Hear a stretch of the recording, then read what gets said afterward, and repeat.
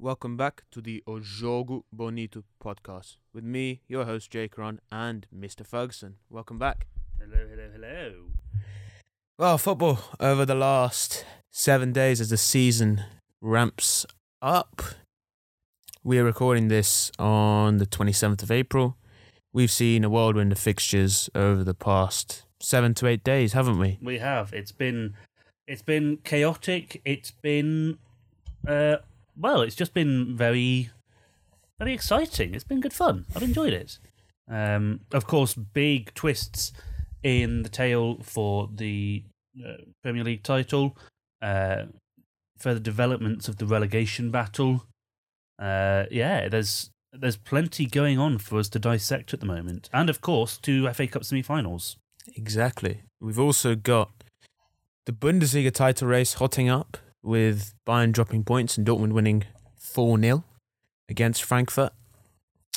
And that leaves many questions and many unanswered responses from the Bayern board on why they decided to sack Julian Nagelsmann. Do you want to talk? Let's talk a bit more about that, because apart from the fact that his girlfriend was a Bild reporter and he used to turn up to training on a skateboard and maybe a bit naive with some of his press conferences, I thought he did really, really well at Bayern.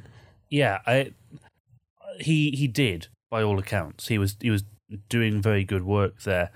I think there must have... It feels so strange and out of the blue. It felt strange and out of the blue when it happened, and it feels stranger given Tuchel's appointment and the fact he hasn't done very well, at least at the start of his managerial reign, however long it goes on for. All of that, to me, screams that it was some kind of disciplinary issue. And I have no evidence, no firm evidence to back that up. This is purely speculation on my part. I don't think I've even seen anything reported about it. But otherwise, I can't think why you'd sack him. I truly cannot think why you would sack a successful manager right before... Was that before the... Before Der Klassiker. Yeah, before Der Klassiker. I think it was before the Champions League quarters as well. It was, yes. And, none of that timing makes sense to me. It all felt very, very strange. I mean, one possible explanation for it, apart from the disciplinary side of things, could be that they wanted Thomas Tuchel before, and he rejected them to go to PSG. And that obviously stemmed from the fact that they wanted Jurgen Klopp. And the idea of Bayern being FC Hollywood of Germany, having the best German players, German coach, that's probably the reason why they've gone for Tuchel, because they failed to get Klopp and Tuchel in the past. Granted, Nagelsmann was very naive with certain things when throwing the players inadvertently under the bus in certain situations, but the football was pretty decent. I know they were inconsistent. They've drawn a lot of games, but if they've done all of this because they wanted Tuchel, this will go down as one of the biggest mistakes in German football. It's a dreadful, dreadful move if they've truly done that. I agree, and I truly, truly believe that Nagelsmann will be a top-class coach. And who knows, this may lead to a changing of the guard in the Bayern boardroom. Oliver Kahn may get sacked as the CEO. You might see Karl-Heinz Rummenigge in there. You might see Uli Hoeneß coming back. So, might be some changes there. And Bayern has always been a very cutthroat environment for coaches, for players. I mean, famously, Renato Sanchez failed to settle there. You've had countless amount of players who failed to settle in at Bayern because of the highly Germanic Bavarian culture there. Now, that's not a criticism of it, but Bayern doesn't seem like one of those super clubs who are really international. And frankly speaking, I don't think they're going to win the Bundesliga now, because Dortmund look really, really good. Could this persuade Jude Bellingham to stay another year? I think so. Do you think Bellingham stays whether Dortmund win the league or whether Dortmund lose the league? I think Bellingham stays. Just full stop.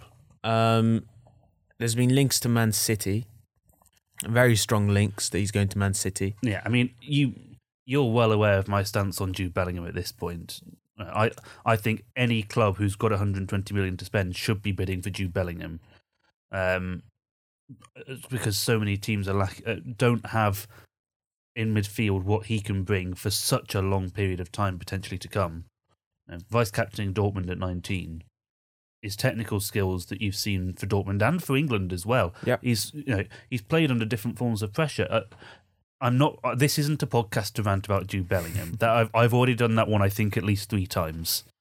But I don't know whether Dortmund winning or not winning the title would help him stay. I don't know if he wants one more crack at the Champions League with them.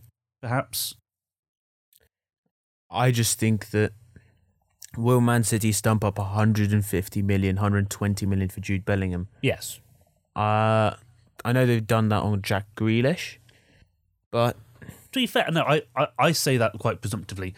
City are not actually typically big spenders on a single player. They'll spend a lot of money on a lot of squad players, but generally, yeah, that Grealish deal was very much the exception. Even the Haaland deal, they only paid 60 million for him. Well, they paid Dortmund that amount of money, but with agents' fees and everything, that's going to be surplus of 100 million. And I think he's on, considering his goal scoring exploits, I think he's on about 400 grand a week. Yeah, he's on very, very good money for his work. The only explanation I could see, this Jude Bellingham transfer seems very similar to the Bernardo Silva transfer in 2017. Because I remember being sort of 13, looking at Bernardo Silva linked to Man City, and I was like, that doesn't really make sense. They have David Silva, Kevin De Bruyne. I think Phil Foden was emerging at this point as well, or maybe emerged the season after. And I thought, this doesn't make sense at all. And I think they also got Gundogan the previous season. But Bernardo Silva he's a genius. He's a once-in-a-lifetime footballer. In terms of a number 8 on the right, probably couldn't even play a left back. Him leaving this year would be a hammer blow to Man City. Gundogan might be leaving as well. So those are they're very different players to Jude Bellingham. Pep likes to talk about the pausa or resting in possession.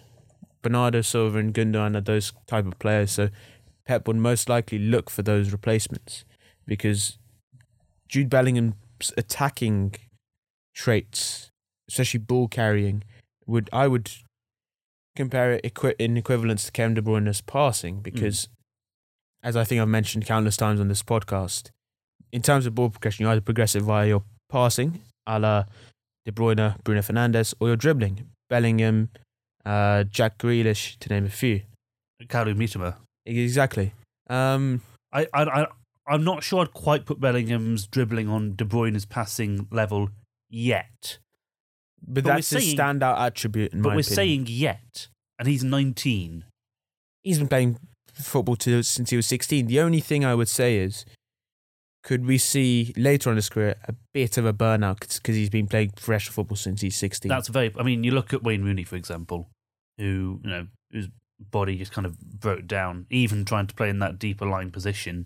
Then again, he didn't really take very good care of himself. No, he didn't, and I think Jude Bellingham does a better job of that. But oh man, I was scrolling through my revamped Twitter feed with all of the changes that have been going on there, and I've seen recently a couple of clips of Rooney in his prime, and I didn't appreciate him. I did not appreciate him for what he was. He was phenomenal, just incredible. And actually, let us know if you want us to do a retro episode, because when the season's over, what we could do is just talk about football. We can have a football episode just dedicated to football across the 2010s, 2000s, the 90s. Let us know if you want that to happen. Because we'll start challenging Match of the Day's top 10 podcasts. I think we'd be top, actually. And I don't say that lightly because football is a global sport, and here at O Jogo Bonito we have a real global lens, not only from the name of the podcast, meaning the beautiful game, but in our knowledge base as well. Jude Bellingham at City doesn't really make sense to me in my head, but could he be that long? I think he's a player that Pep would like to. Actually, here's an aspect I've only just thought of. How much longer does Kevin De Bruyne have? I wonder. He's got a couple of years left. Maybe 3, 4. I don't actually know. Is he 31 at the moment? I think so. 31, 32. So let's say he's got 4 years left at that top level, which I could believe. It will drive me insane if he does, but I could believe that he has 4 years at an elite level left. If you can get Jude Bellingham in now, learning from Kevin De Bruyne about passing, I'm not sure there's a better person in the world to teach you about passing other than maybe prime Xavi or prime Paul Scholes. Modric? Maybe Modric. Modric is very similar to Bellingham apart from the lack of physicality because they're both very good at ball carrying. And over the years, as Modric's career has progressed, he's developed that defensive side of his game as well. So obviously the Madrid links make sense. But I would rather see Bernardo Silva as a Modric replacement at Real Madrid than Jude Bellingham. I know Bernardo Silva's sort of 28, but seeing him dance through La Liga defences on a weekly basis would be amazing. Obviously, as Modric enters the twilight of his career. Kroos is staying for another year as well. So the idea, I think Pep's midfield, you've obviously got Rodri, who's the defensive destroyer. At the moment, he's technically playing with 5 centre-backs. Diaz, Walker's played a centre-back before. Rodri's played a centre-back before. Stones is obviously a centre-half as well, and Akanji. So, but caveat that by saying they're all phenomenal on the ball. So, assuming Pep goes back to his iteration of the 4-3-3, his main principles, you'd obviously have a holding midfielder, someone who can connect a Regista-esque player. You'd obviously have the two, as De Bruyne describes those positions, free eights. Obviously, one would progress the play through their passing, the other one through their dribbling. But obviously, they have to be well-rounded in both. You could see Jude Bellingham fitting into the ball progression via dribbling. The passing bit, I would actually say Julian Alvarez looks like a very, very astute signing because he can cover. He can cover all attacking positions, and we've seen recently Pep has brought him on for Kevin De Bruyne. Now, we're not a Man City podcast, but we can appreciate Julian Alvarez, and they signed him last year, and they've already made him sign a new deal, a year extension. I mean, it was a. I remember being a little confused at the time when they signed Haaland, and then they signed Alvarez, and you're kind of like, wait, what? You've signed 2 strikers in the same window, and one of them's the one who you say is going to win you the Champions League. Well, what are you doing here then? Now, Alvarez looks like a fantastic signing. He looks incredible. He's Gabriel Jesus, but without as Pep said, Gabriel Jesus is levels above him in pressing as of yet. But more versatile, I would say, because he can play the free 8, the left, the right, and obviously cover for Erling Haaland as well. So, how many years does Erling Haaland have at City? Well, that's up for debate. I mean, the talk when he signed was that he'd be there for 2 or 3, but I've heard rumours lately that it's going to be longer than that. I think it'll be 2 or 3. I think Rafaela Pimenta, his agent, and the Mina Raiola group, obviously the late Mina Raiola, may he rest in peace, may have different plans for him. Here's a question for you as a Man United fan. Would you rather Haaland only stay in the Premier League for 2 years, but City win the treble this year? Or would you rather Haaland stay for 5 or 6 years, City winning the league every year but never getting the Champions League? How much do you value the sanctity of the treble? Before my time, but I would say I value it highly, so I'd have to take the latter. But you know what, actually, I'll be honest. It sounds ludicrous again, and I've said this many times. I don't know why, if City's cheating scandal is proven to be correct, why not do a reverse Carlos Tevez? I was just thinking that. And I was thinking that for a couple of reasons, because I also think that I do think Haaland would actually fit amazingly into a Manchester United system at the moment. I think he'd work really, really well with them, especially, Haaland-Fernandes link-up potentially would be incredible. You get him back playing with Sancho again. Yes. And they both worked extremely well together at Dortmund, obviously a different league now. You could even, You could have Haaland drawing defenders out and have Rashford running in behind. There's all sorts of options you could bring to that if you took Haaland down to however many miles it is across Manchester. It would be controversial. I would love to get that welcome to Manchester with Erling Haaland in the red of Man United. Although something tells me with Roy Keane and what happened with his dad, that may not be the case. But, if you're the new owners of Man United and it looks like there's going to be new ownership, I'd be I'd have the audacity to just go speak to Erling Haaland and say, all right, 200 million, we'll give you £500,000 pounds a week. Come sign for us. We're building something. I know you love Pep, but United's the biggest club in this city. We have more than just Manchester-based fans. Come join the biggest club in England. And I think that, I wouldn't be surprised if they did that. Absolutely not. I personally think it's more likely if there is a Qatari takeover that Osimhen, right? Bellingham. Yeah, I think Bellingham, because I think they, if there is new ownership over the summer, I think they will want to make a big statement signing, as I think most ownership is want to do when they first take over a club. And we've seen over the last few weeks how important it is when United do not have their first choice midfield on the field. Whether that be through Casemiro's suspensions or Fernandez's suspension, through Eriksen's injury, McTominay's fallen out of favour, it seems. I think that there's... I really do think that Bellingham will be an incredibly astute signing. You get Casemiro as the destroyer, you get Bellingham as the dribbler, you get Fernandez as the passer. I think it makes a tremendous amount of sense to me, and I think it's the level of statement signing they'd want. They'd be signing a young player with years and years of potential on his hands, a potential future captain of the club. The only thing is, he's not homegrown, technically. He is if they sign him this summer. Is he? This summer is the last chance, I believe.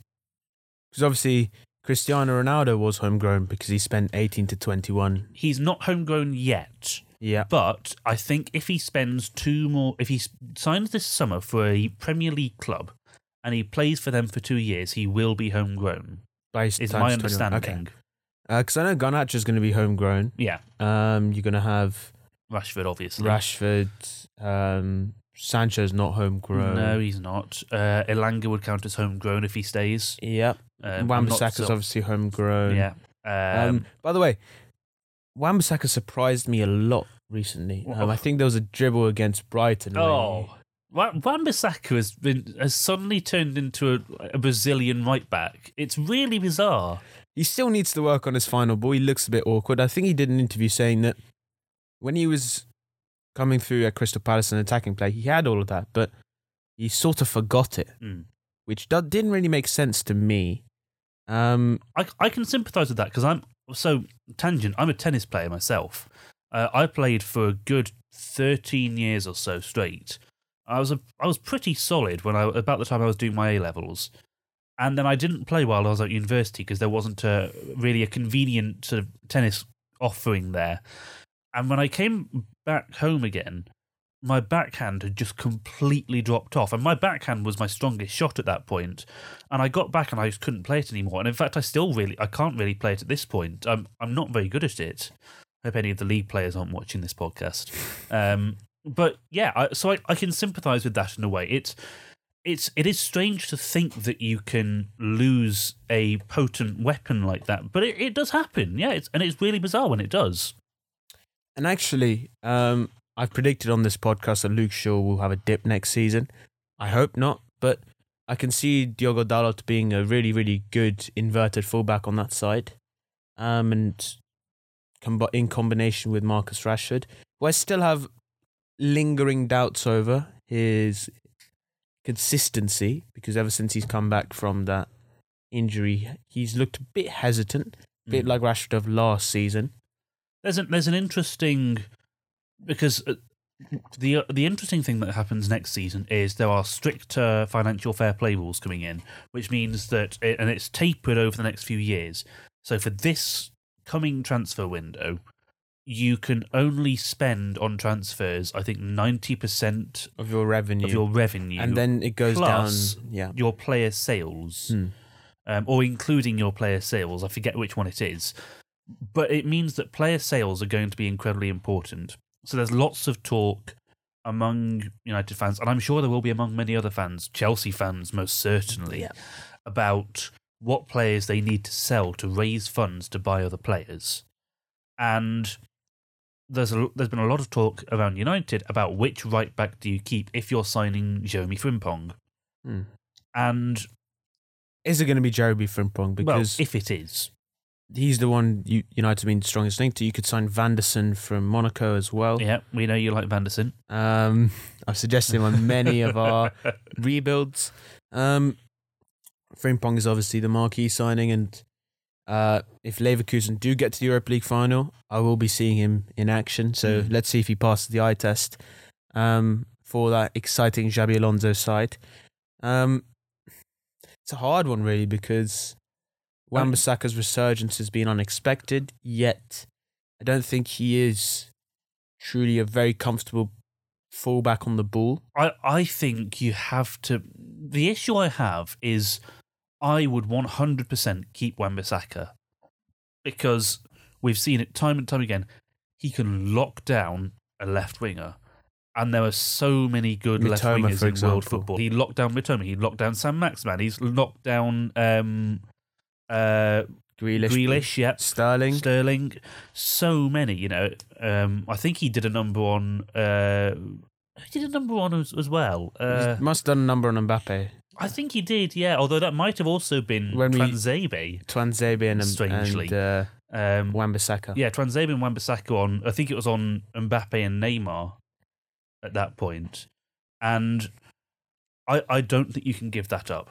But Dalot has much more value because of his versatility. He can play left back and he can play right back. He's pretty comfortable on both. I don't think he's as good anymore, and I'm not sure he will be again. But I can see that versatility being important, especially if they need to sell another player and they move on Maguire, McTominay. Yeah, they move on someone else in that back line. Say they sell Maguire, Shaw plays as a hybrid left back, centre back, and then Dalot also covers left back. There's options there if you keep Dalot. I'd agree, and I would like to see Luke Shaw play as a centre back more often, because I believe that he's a bit suspect at left back. Malassia's been okay. I've not been massively impressed with Malassia. He had a great start to the season, and I don't think he's hit those heights again by a long shot. I think United still need another left back. I would be looking at the likes of... I mean, Theo Hernandez is a very obvious left back to and a very expensive one. Very expensive, that's correct. I mean, you could get Grimaldo on a free, Rafael Guerreiro on a free, and who could also cover central midfield. I think Guerreiro would be a really smart signing for any club this summer. I do think he would go to Man City. He seems like the most Man City signing ever. He does, yeah. Grimaldo's been linked to Fulham out of all clubs, actually. Really, really good signing for them. I'm not sure if Guerreiro signed a new deal at Dortmund, but he got Player of the Month recently for the Bundesliga. So he'll be a really, really astute signing for any team, because he can cover wing back, left back, even as a left-sided winger, a central midfielder. I'd really like to see him in the Premier League. But that aside, United have been very poor at selling players historically in the last 10 years. I think we made a profit on 3 players. That's pretty much it. There's the goalkeeper situation that needs addressing. Yeah. What are your thoughts on that? Well, we were talking off air about the his name's completely Livakovic. I know nothing about him, to be completely honest, but he's good at saving penalties. As far as I'm aware, though, that's basically the only difference between his play style and David De Gea's play style. He is going to cost £9 million, and he'd be a really, really good backup keeper. Yeah, I think backup keeper is a very, very good point. It might even help De Gea out having some legitimate competition, like he did with Sergio Romero. I don't know why United let go of Sergio Romero. It was he was a great keeper. Solskjaer messed that up massively by not playing him against Chelsea in that FA Cup semi-final. And I remember Brandon Williams made a catastrophic error because he's not a left-footed left-back. And David De Gea let my ball sort of slip through his hands as well. But yeah, I would have loved to have Sergio Romero back at United. I know he's in Argentina. If you're keeping David De Gea, if he's signing a new deal, which if he is, I think it'll come after the next positive result United have, so that it doesn't come immediately after the severe catastrophe. If you're keeping him, then I'm not objecting to signing a backup keeper who can actually challenge him. I don't think when we re-signed Jack Butland, for example, he was ever considered legitimate competition. True. He was more of like a Tom Heaton style dressing room signing. Exactly. And there's talk that Jack Butland's going to Rangers in the summer. So clearly he's not impressed Ten Hag enough to stay, even though he's going to be on a free transfer. Could we see, I'm sure you remember the 2014 World Cup quarter-final where Citizen came off for Tim Krul against the Costa Rica. It's the quarter-final, I believe, yes. And Tim Krul saved a bunch of penalties. I would actually think Livakovic would be really, really good at that. I would... I don't know enough about him to agree or disagree with that. I'm not sure that David De Gea is the kind of keeper who would be okay with that, though. Yeah, historically, he's not been very good with... I know that De Gea is not great at penalties. He didn't save any of the penalties in the shootout. I don't think he saved a penalty in a while. No, not in a very long time. But just on a temperament level, I'm not convinced that he is someone who would be happy if he was brought off before a penalty shootout. So if we look at Livakovic's FB Ref report, he's in the top 1% for post-shot XG, minus goals against. I think he's in the Champions League. That's sort of the defining metric for goalkeepers, really. Yeah. And obviously he was playing for Dinamo Zagreb.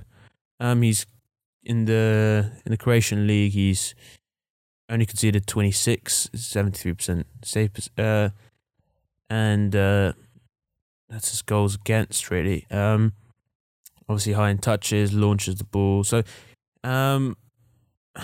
if we compare him to David De Gea, for example, where can we do that?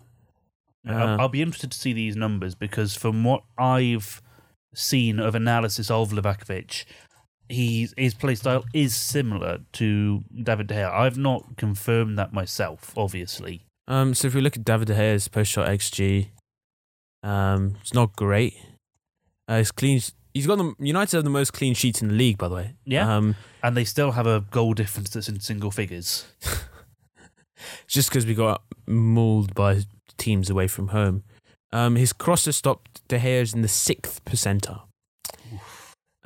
Goal kicks 5th percentile. Average length of goal kicks 44 meters. So that's more than Livakovic, I believe.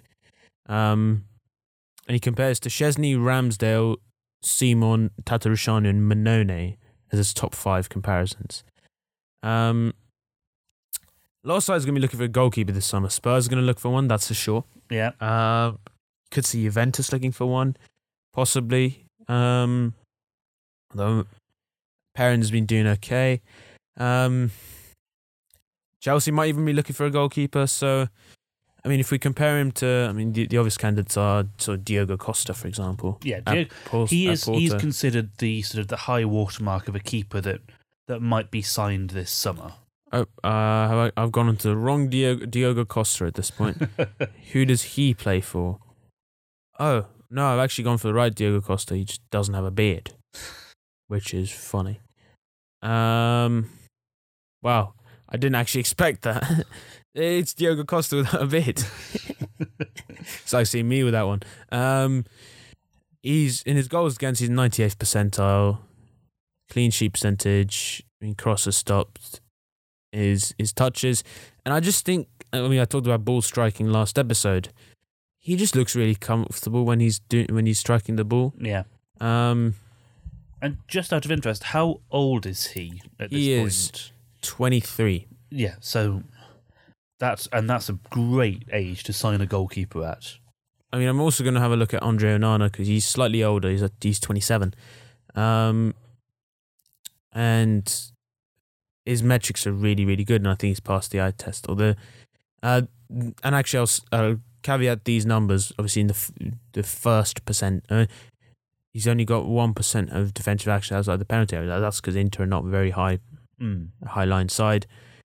Same thing there, and he's just got to launch it. But I mean, if you look at his Ajax numbers, I mean, if we look at goals against, for example, he conceded 15 goals in the 2021 season, which was the last full season.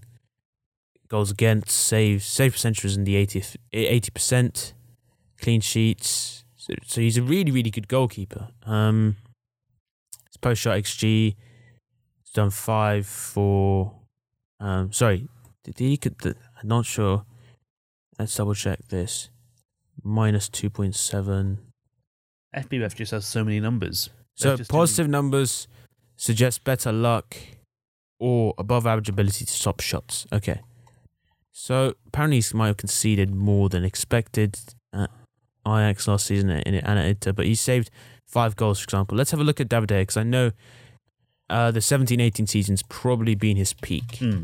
And I think he's made the most errors leading to goals in... I don't remember what the time span is, but he's leading that unfavourable statistic in the Premier League. Yep, so if you look at his 17-18 season... by the way, this is a United defence with Phil Jones, Rojo, Smalling under Mourinho, which conceded 28 goals. David De Gea saved United 12 and a half. He conceded 12 and a half goals less than expected. I mean, that's probably the best season a single goalkeeper has had in Premier League history. Dare I say? It was incredible. He played almost every game.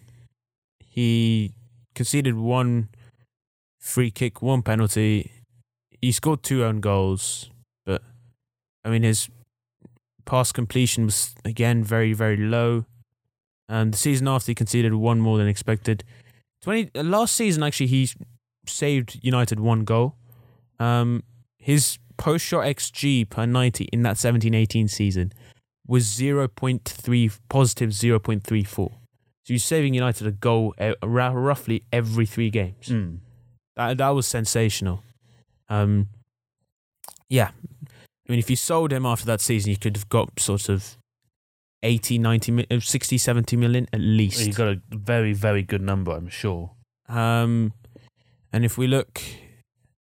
do you want to have a look at another goalkeeper? Any other goalkeeper you'd say United to sign? I'd be curious to know what one of the names I've seen touted is Mike Maignan. I was actually going to put Maignan in here as well. He actually came through at PSG. Fun fact: he went from PSG to Lille. So again, he's the... Let's see who's the highest in this regard. So currently, Jordi Masip of Valladolid has the highest post-shot XG value of 0.31, apparently. Mike Magnan's got 0.13. His goals against to 0.79 per 90, so just under a goal a game. Save percentages in the high 70s. I mean, if we look at Thibaut Courtois, do you want to have a guess what Thibaut Courtois' save percentage is this season? Save percentage? At Madrid, that would be... This is to show how sensational his season has been. Let's... is it something like 78%? Nope, 84.3%. 84, blimey. I mean, actually, Brice Samba, formerly of Forest, is putting up really, really good numbers for Lens at the moment. I mean, yeah, you can have a look at his numbers here. He stopped He stops 8% of its crosses. His post shot actually is 0.15, and it's got relatively high save percentage, and his clean sheet percentage is good. But that's Brice Samba, is it? yes. Now, it's interesting you bring that up. So, if you frequent the Manchester United subreddit r/Red Devils on Reddit, a post on there recently was about using machine learning to find modern goalkeepers in Europe, which identified based on a few different metrics, including passes, goal kicks, sweeping distances, cross stops, and various things like that. It clustered all of the results, and of the most desirable cluster, obviously there were goalkeepers like Ederson and Alisson in there who wouldn't be realistic signings, but Brice Samba was one of them. David De Gea was incredibly low down in that cluster. The other ones that were mentioned in there were Ivan Provedel of Lazio, Gregor Kobel of Dortmund, and Alex Mere of Napoli. So, Kobel, I'm sure you've seen that horrible error against Bayern Munich. Yes, that was awful. Alex Merritt's only broken into the Napoli team this season because Ospina left. Provedel has been a wonderful signing for Lazio and has sort of supercharged them to second in the league. How does Emi Martinez figure in that? I do not see any statistics for Emi Martinez. He's either not in the first or second category, and I don't know whether that's because he was excluded on not being a suitable option or considered a reasonable transfer target, or because he appeared in a different cluster. So we can have a look at Emi Martinez's numbers. I would like to have Emi Martinez at United. I know he's 30, but goalkeepers can play till they're 40, really. Yeah. He's in the top 1% of goalkeepers for crosses stopped. He stops 11% of his crosses per 90, which is pretty sensational. And if we look at the launch percentage, just David Soria of Getafe, well, that's to be expected because Spain is about playing out from the back. Most teams play out from the back in Spain. Goal kicks, percentile-wise, you got Gikiewicz. I think, is he at Union Berlin? We might be at Freiburg. Augsburg. So he's the 99th percentile for touches and goal kicks. Augsburg are already a side, a bit like Man United, are really, really good at home. So just a fun fact there. Save percentage, again, Thibaut Courtois is just on a different planet, really. Emi Martinez is conceding a goal a game. Schwolo at Schalke is conceding 2.5 goals a game. You got Ter Stegen. I mean, if United could get Ter Stegen, that would be great, but that's not really that realistic. Yeah. Enough about goalkeepers, because I'm just not really bothered. I want to talk a little bit about. Obviously, we've covered the Premier League to death, but Arsenal. What's going on with Arsenal? I still believe they can win the league. Of course, it's now out of their hands whether they can win the league or not. That's because City's games in hand are West Ham and Brighton. Not the easiest games, and I remember predicting on our last episode that I thought City would win that game, but Arsenal would still win the league. I'm less certain about it now. It's happened, obviously, but it's still possible that City trip up. But I do think it's theirs to lose now, not because of the result, but because of the manner of the result. City just found another gear and a half or so, and just kind of. It's not even that they steamrolled Arsenal, they just sort of stepped over them. They didn't need to engage the highest level of pep ball.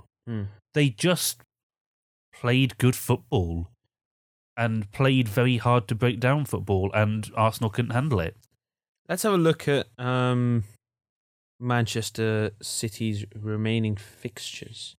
So they play Fulham on the weekend. That's not an easy game. No, it's not. Fulham away, yeah. West Ham at home. West Ham do maybe have a point to prove, but then again, they're probably focused more on the Conference League. Leeds fighting for their lives. Everton fighting for their lives. Chelsea sort of down and out. They've got Brighton and then Brentford. Brentford at home. Brentford are at home against City. Brighton away. So usually a tough result. They're pretty good at the Amex. So they're at the Amex for that one. Yes. That'll be tough then, yeah. Everton, again, they got relegation teams, which look easy, but Playing relegation teams at the end of the season is not ideal. No. If we look at Arsenal's games, they got Chelsea next, so that should be an easy 3 points. Newcastle, that's going to be tough. Yeah. Brighton at home, Forest, and then Wolves. Arsenal need to get 15 points, really. Yeah, and that's what Arteta was saying this morning when we recorded this. They need to be perfect. Yeah. And in all honesty, I think United have wrapped top 4 up. Yeah, top 4, certainly. Top 3, different question. Well, we have a game in hand on Newcastle. Have we got 2 at this point? No, just the one. Oh, just the one. Well, which we're playing actually tonight. Yeah. Against Spurs. I think we'll beat Spurs. Yeah, I mean, from our predictions last week, I think I have actually got Spurs down to win that one, which I feel slightly dirty about. But I mean, Spurs have just sacked their interim. Yeah. But new manager bounce. Villa are up to 5th.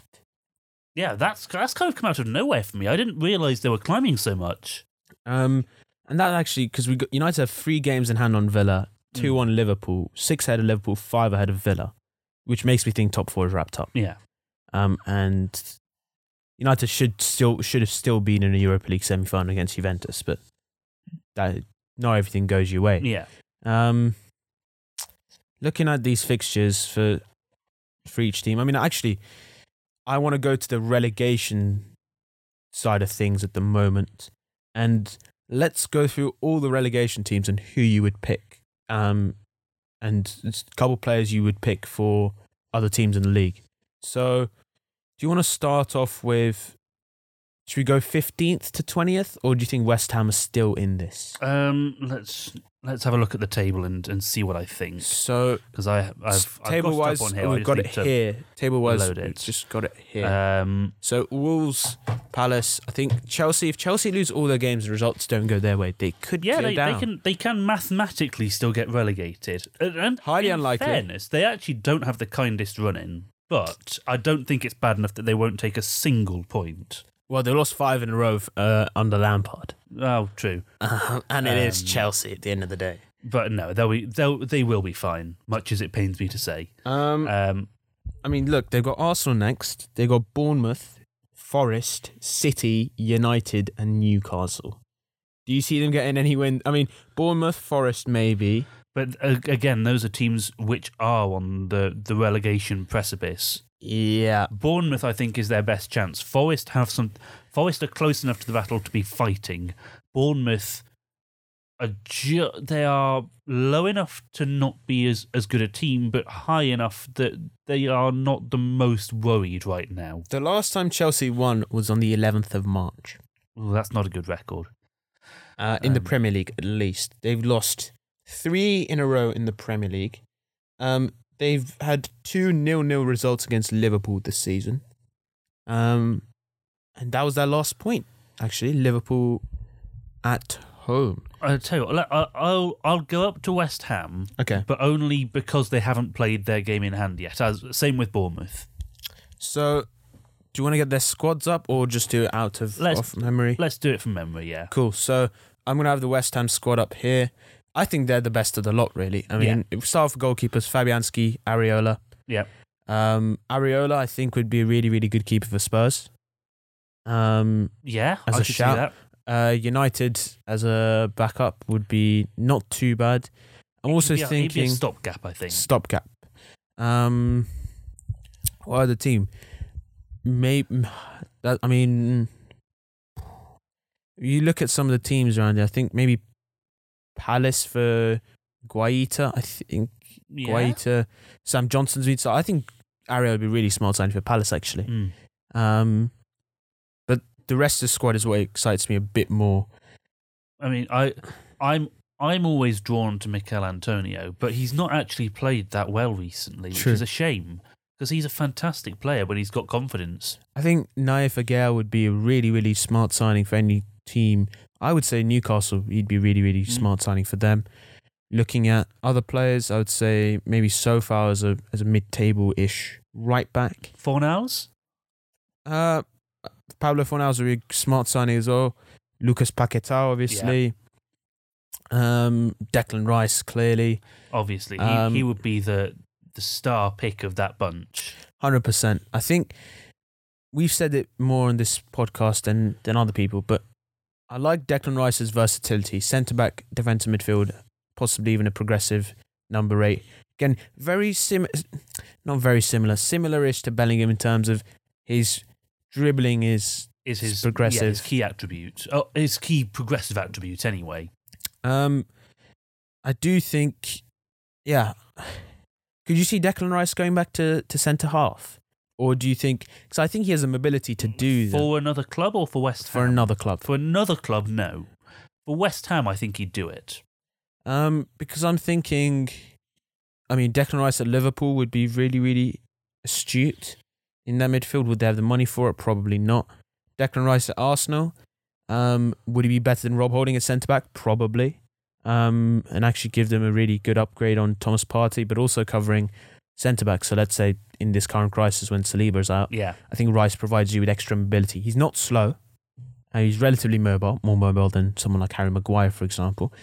And then in attack, I would take Benrahma's been linked to AC Milan recently. Yeah, I mean he's got a good selection of places he could go. Benrahma, Cornet. I'm not that convinced by Jared Bowen, I'll be honest. I think he'd do really well in the he's got 5 goals this season. And Scamacca, I think he's been underwhelming in the Premier League, only getting 3 goals. But I think in another European league, he'd be very, very good. Possibly even Tilo Kehrer if you're needing a centre half. I would look at possibly, who knows, maybe Aston Villa. But any other players? I think Fornals would be really, really good for a mid-table Premier League team. Yeah. Or even a La Liga team going back to Spain. Looking at Bournemouth, for example, very few players, I would say. Probably Neto. I'd probably take Neto as a backup goalkeeper. Bournemouth are a system team. 100%. Which will make it hard, if they do need to sell players, will make it harder to do that because their players individually aren't as good as other teams. It's just that they play cohesive football. Well, aside from when they're in a relegation battle. I would take Senesi as a left-sided centre-back. Neto. Jordan Zamora is going to Udinese, so he's been frozen out. Cook. Wouldn't mind Lewis Cook. Marcus Tavernier is alright. Hamad Traore, Ahmad's brother. Philip Billing would do a decent side. Ouattara, actually, I've been decently impressed by it, to be honest. I think he'd be a really, really smart signing for any mid-table Premier League club. What are your thoughts on the Bournemouth squad? To be honest, they aren't much more than that. They are just a solid team, but the emphasis is on team. They do not really have anyone. I think that's really the issue with why Bournemouth are in this relegation battle. They don't have anyone who they can turn to in a moment of desperation and say, "Can you do something for us?"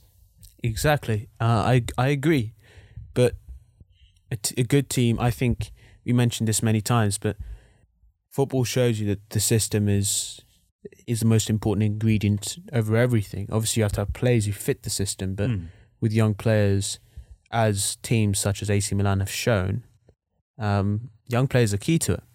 And Bournemouth do have some very, very good young players. What about the Leeds squad? A few highlights for Sinisterra.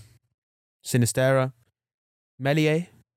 Yeah, yes. I'm not massively convinced by him at the elite level, but at the top level, yeah. The American Tyler Adams. McKennie's on loan, so we're not really going to count him. McKennie, I think, would be a smart signing as a rotational choice for a lot of Premier League sides. I will say this. I think Man City will let go of Calvin Phillips in the summer. I would replace him with Mark Rocco if Leeds go down. I think Mark Rocco's a really, really smart signing. Especially in that regista role behind Rodri. And I think you could get him for really, really cheap. I would really like Mark Rocco to go to top side because I think he could do it. He's unfortunate at Bayern because he was very, very injury prone at that stage, but he's shown he can do it in the Premier League. as the old adage goes. What about Max Wober? They signed, the Austrian centre-back. Yeah. He looks like Kenny from Meet the Millers. You know that Jennifer Aniston, Jason Sudeikis movie? Goodness, no, I can't claim to know the film, sadly. I think anyone who plays centre-back for Leeds has a bit of a rough time of it anyway. True. Because they're not a team built on defensive solidity. So I don't think that will have done him any favours. I've not been... It does mean it's easy to stand out defensively at Leeds, but I don't think that means he's got enough to necessarily make it to other clubs. I'd agree. What excites me a lot is Leeds' attack, actually. Yeah, I mean, their attack is sensational. Sinistera, Wilfred Gnonto. I think Gnonto would be a really, really good signing for any team who are looking to challenge for European places. I mean, I look at Man United, for example. He'd give us another option. He can play across the front line. I'm not quite sure he's a Man United level option, but I'm looking at someone like, for example, if Brentford or Fulham can can maintain this baseline and they sign someone like a Gnonto, they'll be in a really good position. I do think his ceiling is maybe a little higher than that. I would say probably maybe Villa. But Brentford and Fulham would be a really good next step for him. He's only 18, 19. So if he did establish himself there, that would be really, really good. I'm looking at someone like Sinistera. He's been very injury prone, but he's another world. He's if you can keep him player. fit, he'll be fantastic. He'll be really, really good. I do think that teams needing attacking options again across the front line would do a lot worse than Sinistera. We're not recommending any of these players for Chelsea, of course. Their squad is already too bloated in any case. The Chelsea squad is like when you go to McDonald's and you've had a massive meal, and the last thing you want to do is think about eating again. Rodrigo, or is he too old? No, I think he's still good enough at the moment. Backup striker, I think. Yeah, I think you sign him for instant quality. You don't necessarily sign him long term, but as someone, if you need maybe not necessarily a goal scorer but a creator, then yeah, go for him. That would be Leeds. I mean, Somerville I think just needs a little more time, but the talent is clearly there. Forest have made 36 signings. And how many of those are going to be available if they go down again? Well, now it's will go back to PSG. Yeah. Henderson will get sold somewhere by Man United, hopefully Spurs. So you can infect them with his mentality. I mean, thing with Forest is, you could take Gibbs White, Mangala. Would Lingard go back to West Ham? I think he's alluded to this before, but there's a few things behind the scenes which may not make that possible. Yeah, it felt weird that he didn't go back there in the first place. I'd agree, but he's not shown much at Forest at all. So no, again, underrated. But I think Remo Freuler would be a really smart signing for a team mid-table. Fulham, Villa, Brentford. Any one of those teams. I mean, even I'd say Newcastle as well. I think Remo Freuler. Yeah. He has a wealth of Champions League experience. He's very good on the ball. And he brings really good leadership qualities. I'd also be looking at Danilo. I was just trying to think what his name was. Yeah, Danilo, of course. Another sort of good quality box-to-box defensive midfielder. Yeah. I think he's left-footed, so I would also like him in Man United because I was thinking to myself before I went to bed, I was like, how good would it be?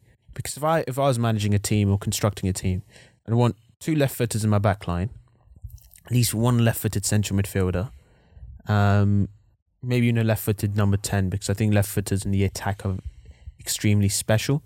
So at least two left-footed attackers, and maybe even a left-footed goalkeeper. So that's sort of 5. I would ideally like my team to be 5 or 6 left-footed players, because I think the way they dribble and the way their brain is orientated in terms of creativity just soars through the roof really. there's countless examples of wonderfully gifted left-footed players. So that would be my thing. Where that fits in, obviously United have a dearth of left-footed players, and I would bring balance to that squad to roughly be sort of 65-35 or sort of 55-45 left-footed to right-footed players, because you do need that in the modern game. And again, we talk about angles, striking capabilities. I think left-footed players are essential. There's my left-footed rant over. Any other players really? From that Forest team? The attack is underwhelming to say the least. Maybe Brian Johnson. I mean, that's an attack that's not even scored 30 goals this season. Unlike the next one we're going to look at. Leicester. Which has scored 44. How many of those own goals that they've conceded are Wout Fass's fault? They've scored more goals than any other team in the bottom half of the table. Probably conceded quite a few more than them as well. Who are you taking from... Strangely, their goal difference is pretty decent. It's only minus 13. Everyone around them's in the minus 20s or 30s. Who would you take from Leicester? Sionchu's agreed to move to Atletico Madrid on a pre-contract. And I think that's a very good deal. He's not been as good this season, but I do think he's got enough quality there. Harry Souttar? Your boy Harry Souttar? Harry Souttar is, I think, a very good signing. Again, we're looking at that mid-table pushing for Europe level. I think he'd be fantastic there. Brentford, Fulham, something along those lines. I think those clubs could do some really good business with any team that gets relegated this season. Do you think the boat for Ricardo Pereira has gone after that injury? I think so, yeah. He's not been the same since, because he was ACL, wasn't he? I think so. Or MCL, one of the two. I think it was ACL. I'm not certain, but it's a horrible injury to have, and his style of play just wasn't suited to what you've got to do after you've recovered from that. Exactly. Again, another few players. Leicester have a squad which you think, okay, 2-3 years ago you could get really, really good money for them, and they're at the top of their game. Yeah. Players like Ndidi, Tielemans. Is Ian Acho's still there? Ian Acho's still there. And Vardy, of course. Soumare. Those are all really exciting players a couple of years ago, but I don't know where they get moves now. It feels like a squad that's just stuck around slightly too long after a bit like Spurs on the Pochettino in a way. Yeah, a little bit, yeah. It's and it's a real shame. It's a real shame, because if Leicester do go down, I'll miss having them in the Premier League. But it does look likely. Very good players to get for... Yeah. I mean, Maddison, I would say, is mid-table pushing for Europe. Maddison, I could see getting a move to someone like... I almost wonder if he would have a bit of a resurgence at Arsenal, actually. In the same way that Leandro Trossard did. I actually think Maddison should go abroad, actually. Yeah, I'm not averse to that, to be honest. Playing in, Italian league, maybe? Tactically, he would improve a lot. And actually, what I was thinking is, yesterday, watching the Liverpool-West Ham game, imagine putting Trent Alexander-Arnold in a Simeone system. I know that'd be horrible, but just send him to train with Simeone for a little bit, or send him to AC Milan to train. Because if you put Trent Alexander-Arnold, I know he's been inverting a little bit recently, but I think he'd be 2, 3, 4, 5, 6, 7, maybe even 10 times the defender if you put him in one of those in the Italian league, because of the tactical work that's done. Yeah. Maybe you go, if you're Jurgen Klopp, you try and you're not going to loan him out at this stage. He's 24, but maybe speak to an Italian manager and try and get him some lessons, or some Italian coaches. That could be really, really good, because I mean, if I was a manager and I was constructing my backroom staff, I would have German goalkeeping coaches, probably an Italian defending coach, and I'd actually, in my backroom staff, I would have a coach who works with the defenders, a midfield who looks at the midfield, or maybe even the attack. That's why, actually, as I mentioned, I think maybe this was earlier this year, midfielders make the best managers, historically. And that's not a correlation. I think that's because... Midfielders and central defenders. Because they see the game, what's in front of them, simply put. and have someone to work with the strikers. And if you get, I would probably get a striker coach who's not been at the elite level, because sometimes when you are top 10, 15, 20 players in the world, you have a lot of natural talent and hard work that sometimes you expect the same out of others. Yeah. Thierry Henry, for example. But point being is, English players could do a lot going abroad. I know Harry Winks has gone to Sampdoria this season, but Sampdoria is struggling really, really badly. And having him in a relegation side in Italy is not a great idea, even though Genoa is a very nice place to live, I can imagine. Leicester, I mean, Patson Daka sort of fallen off a little bit as well. Yeah. They will struggle to move players on, I think. And they'll either that, or they'll just have a really bad transfer window where they have to let people go for much less money than they should do. Exactly. We look at the Everton squad now, for example. I mean, I could maybe Mikalenko.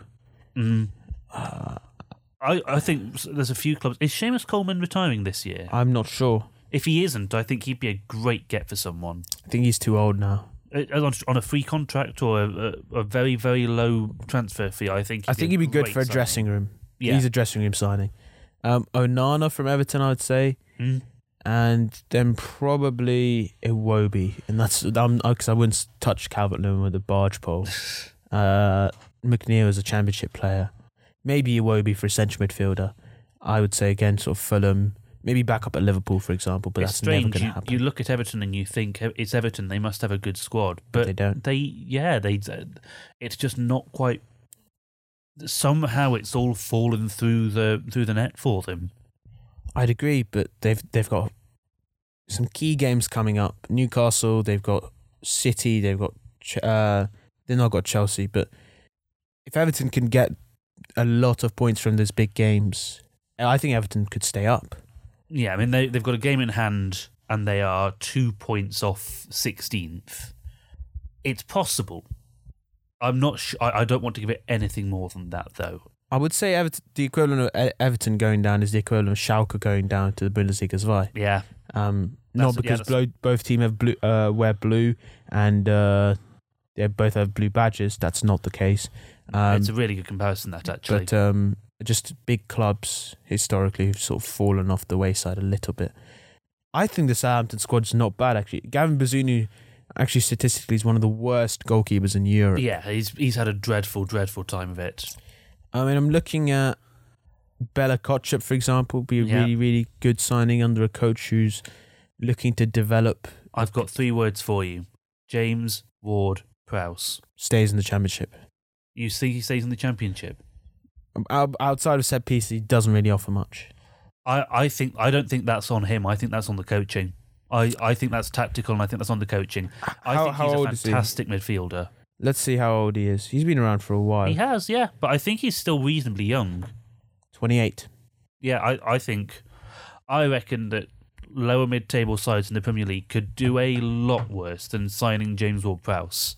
As long as they think they've got the coaching to bring him back to his old form, yeah, absolutely. I think his midfield teammates are way better. Lavia, for example. Carlos Alcaraz I've been relatively impressed by. I think, I would go for Bela Kotchap, maybe even Salisu. You look at Chileta Sarr, might be, Lianco, they signed from Torino, he's okay-ish, not great. If I had to take my pick, Bela Kotchap, I would bring to a top 4 club, I think. I think Spurs could do a lot worse than getting on with Bela Kotchap, in my opinion. Salisu's left foot to centre-back as well. Maybe both for Spurs. Yep. Looking at Lavia, I would love to have Lavia at United. I think he'd be a really, really good signing. The Man City buyback clause doesn't kick in till next year. Yeah. And just as that's all right. Alcaraz, he's more of a 10/box to box, I believe. So again, you're looking at Fulham maybe as a rotation option for Andreas Pereira there. Attack wise, Have we seen much of Paul Onuachu this season? I haven't, personally. I mean... Yeah, that's because he's only played 180 minutes. Yeah, that's... Again, Southampton have only scored 27 goals this season. I wouldn't be looking at their strikers. True, but Onuachu's only played 180 minutes since he's joined. He is 6'7". Mara's not a bad option. Sekou Mara, young player, they signed from Bordeaux. Maybe. If you can get him cheaply, I think he might be worth a punt. I would say looking at Brentford, possibly, as an Ivan Toney replacement.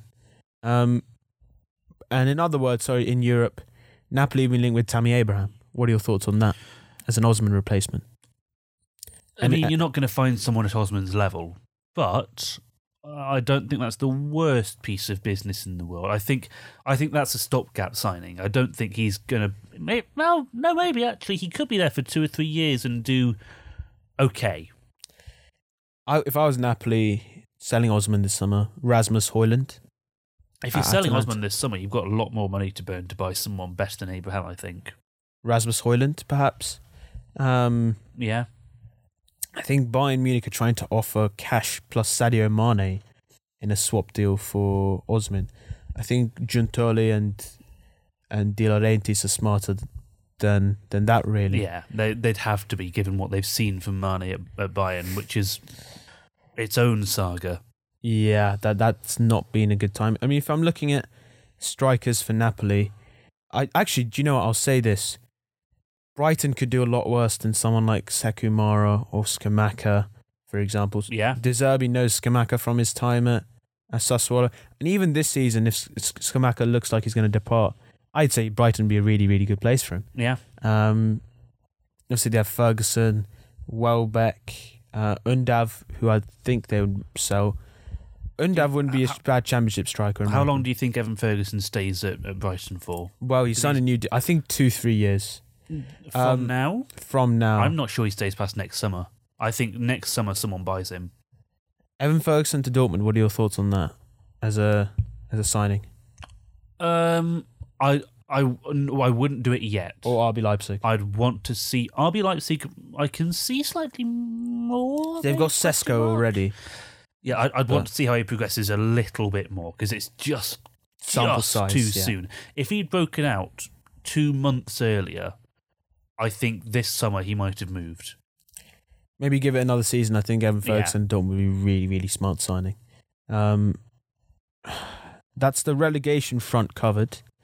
Now, let's move on to our predictions. So what were the predictions looking like from last week, Mr. Ferguson? Well, so we don't actually have all of them at time of recording, because we predicted the Thursday evening matches, which haven't happened while we're speaking. But of all the others, I do have a question I need to ask you. In the event that a match goes to a penalty shootout, and the team that wins the shootout is the team that one person has predicted, should that count as a draw or a win? I think we give them the win. You give them the win? Okay. So we're giving Mr. Jennings Man United then? No, I'm giving you Man United. Oh, did I? What did I say? Oh, because I predicted United win, right? Yeah. All right. In which case, as I update the numbers, Mason, what do they mean? I can tell you that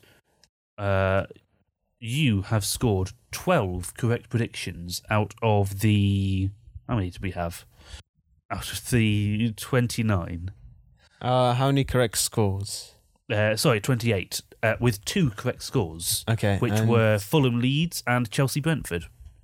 Which you correctly predicted that Chelsea would suffer a humiliating home defeat. Was I the only one who predicted that? I also predicted that, but I didn't get the score right. Would you say 1-0 or 2-1? 2-1? Yeah. Whereas I got 9 correct results with no correct scores. Did Mr. Jennings have any predictions? No, because he was away over his injury. But it does mean that you've started the summer term 16-9 up. I'll take that. That's been good. Maybe a quick rundown of the predictions, because I think I predicted 2-1 Leverkusen and it was 2-0. Yeah. So you you got of matches you got correct were Liverpool Forest. You predicted Liverpool win. Newcastle Tottenham. Didn't predict it as emphatic. No, didn't predict the emphatic scoreline. Brighton Man United in the Cup semi-final. Villa Fulham. You got correct for Villa. I had an absolute stinker with the Sheffield United Man City one. Yes, you did. And I called you crazy at the time. The Leeds Leicester game finished in a draw, as you said, and Forest beat Brighton at home.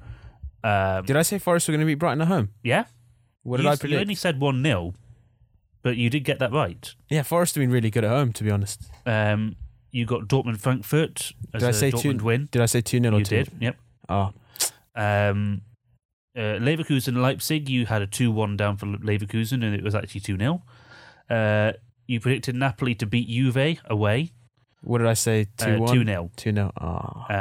And your final correct prediction was PSG Angers. You predicted a 2-0 win for PSG. It's 2-1, so fine margins there. I could have been on a lot more points, but we'll take that as is. Let's do some of the weekend predictions now. Yeah, and there's a smattering of midweek Premier League games as well. Let's get those done. So, apparently the Arsenal. Okay, makes sense. I think it says postponed on here, but I think it means postponed from another time. As he drops his water bottle on the floor. It's a good job that water bottle had a cap on it. Now, Palace West Ham. Palace favourite to win by edge. Mr. Ferguson, kick us off, please. I don't favour Palace on this one. I favour West Ham 2-1. Palace at home. I'll go 2-1 Palace. 2-1 Palace, okay. Brighton against Wolves. Your birthplace team, right? Yes, indeed. I'm going to go 2-1 Brighton. I think this is going to be heavier than that. I think this could be a 3-0 to Brighton. Brentford Forest. Forest are away. Their away record isn't great. Brentford predicted to win by edge, but are you agreeing with edge? Brentford yes, absolutely. I'm agreeing with edge. I think Brentford are going to do a number here on Forest. I think 3-1. I'll go 2-0. Arsenal Chelsea. The question is, what is it going to be? How many are Arsenal? That's right. The Arsenal Chelsea match is postponed to midweek. That's why. Oh, why is it postponed? It's postponed to Tuesday, I believe. Why so? No idea, to be honest. Because I've got that down as a match that's happening later in the week. Oh, is it? Let me check. Yeah, you're right. Is it to the Tuesday? You said. Yeah. I wonder if that's because I think Arsenal might have a home fixture in the Women's Super League, and they might be playing at the Emirates. Maybe. I'm not certain. Okay, all right. Thank you for that. Sunday, Bournemouth Leeds. Yeah, battle of 15th, 16th. I could see Leeds sneaking something here in a 3-2 scrap fest. I'm going to go 2-1 Leeds. United Villa. Villa in form, but United are at home. 3-1 United. Yeah, I'm slightly more confident in this match than I would normally be. I'm going to say 2-0. Newcastle against the Saints, the bottom place Saints. Do the Saints still have any life in them? Are they going to be blessed? I think they're going to be martyred. 4-0, I'm going to go. Yeah, I was going to say 5-1. I think Newcastle will bring some serious smoke to that. Fulham City. What are you going for? This is a tough one to predict. 1-1. I think City won't maintain the level they've played at against Arsenal, and Fulham are a much better team than people are giving credit for. You kind of stole my prediction there, but I'm gonna go. I'm gonna go 2-2. 2-2. Okay. Liverpool against Spurs. I mean, draw numbers out of a hat for this one. Anything could happen here, I think. But I favour Liverpool more than I favour Spurs here. A 1-0. It's at Anfield. I'll go 3-1. Moving on to La Liga. Let's check the Saturday out. Oh, Barcelona Betis. Barcelona at home, having just lost. I'm actually going to go for a 1-1 draw in this one. What about? I'm going to take a 1-0 Barca. I think they're so strong defensively in La Liga. And we're going to do a little bit of an anti-chronological prediction here. Bilbao against Sevilla tonight at 9 o'clock. I'm going to go 1-0 to Athletic Club on this one. Sevilla. I think looking at the tables, as I quickly pull the La Liga table back up again. Bilbao 7th. Sevilla are 13th. Yeah, Bilbao, Sevilla on a decent run, but Bilbao on a better run, and it's at home. Yeah, I'll take. What did you have for that, Zoe? I think I went 1-0 Bilbao. 1-0. Because they're not a high-scoring team. No, I will take a 2-0 Bilbao. Okie doke. So, let's just check any Sunday fixtures. Not really. We're going to go chronologically. I mean, that makes the most sense there.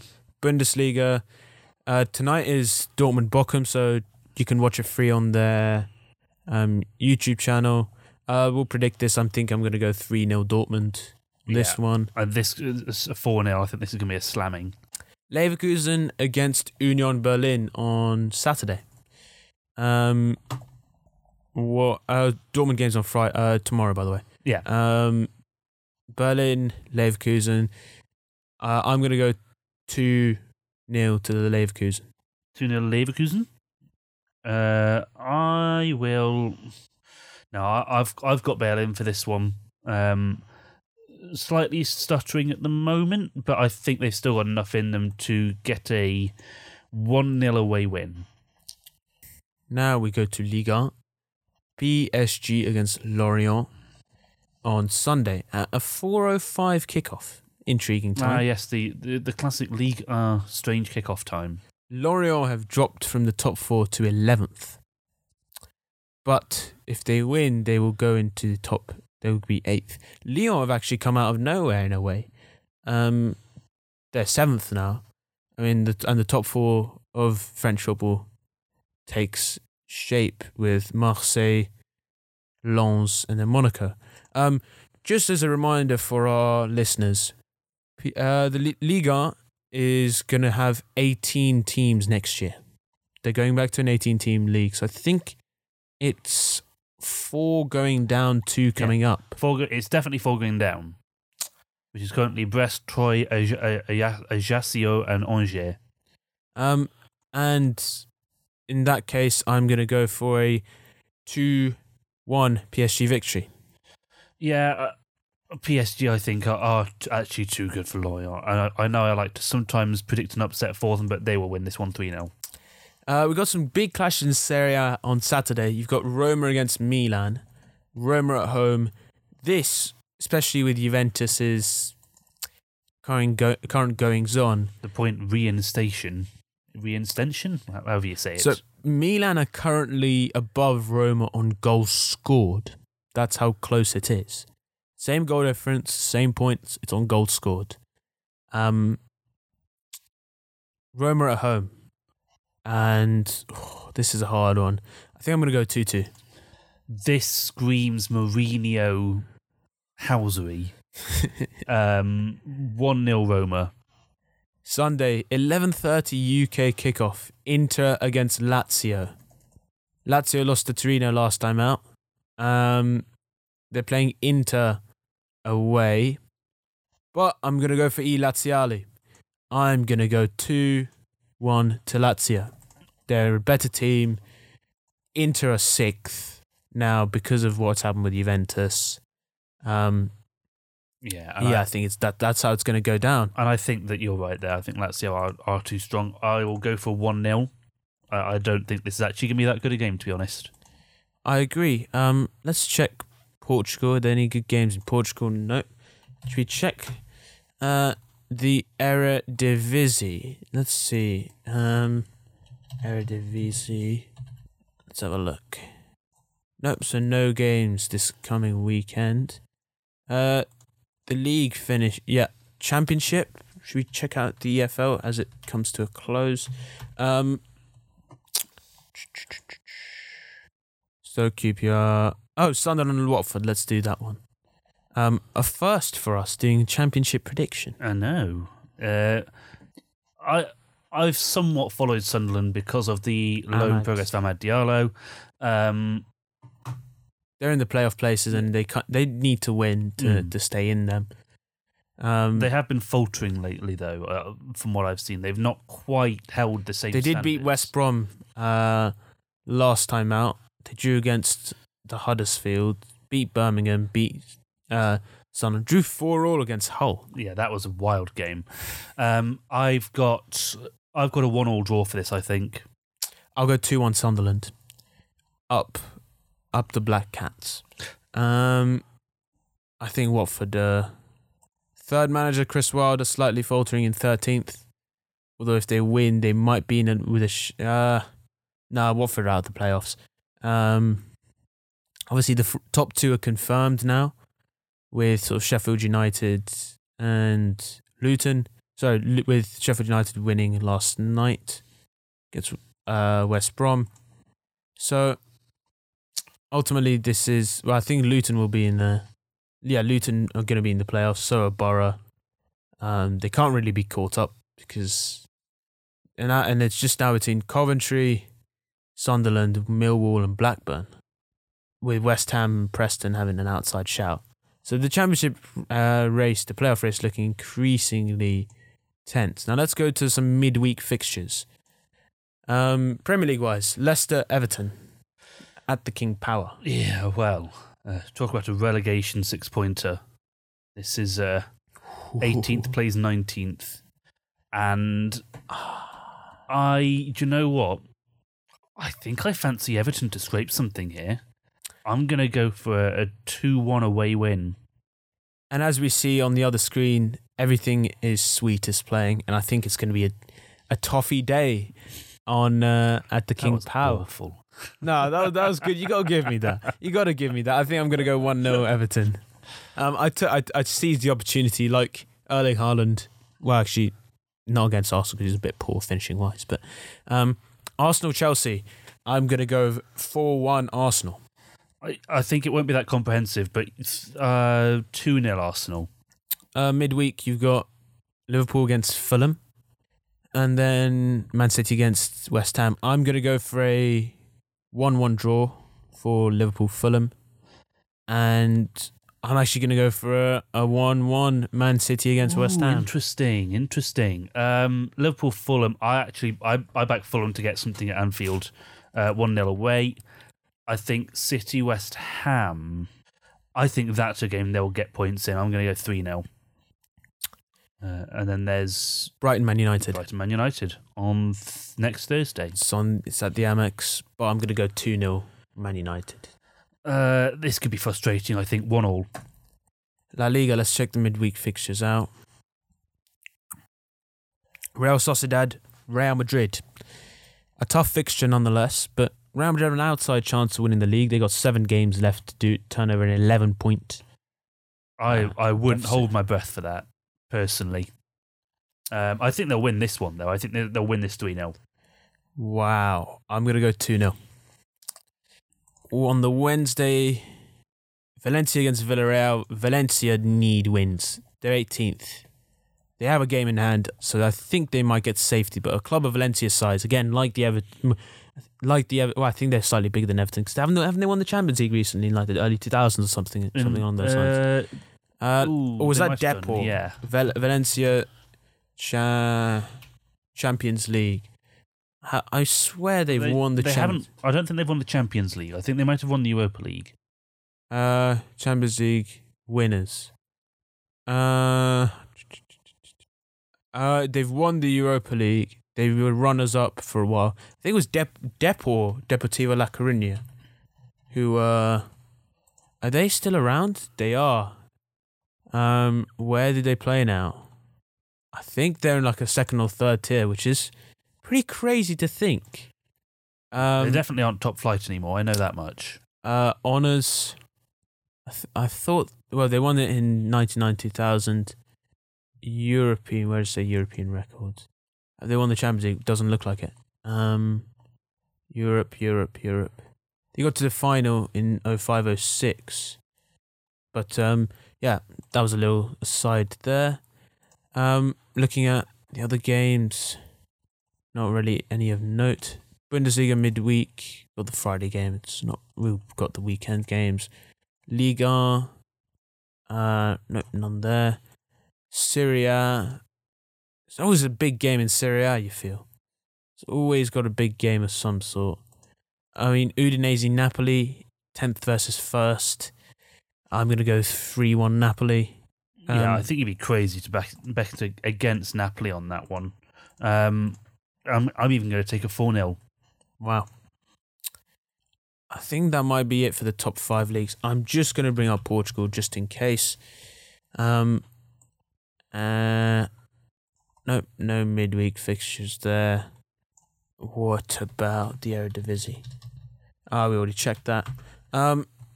So yeah, that's another episode of O Jogo Bonito. Anything else to add, Mr. Ferguson, football-wise? Tottenham bottle jobs. And on that note, take care, see you next time, and have a good one. Peace.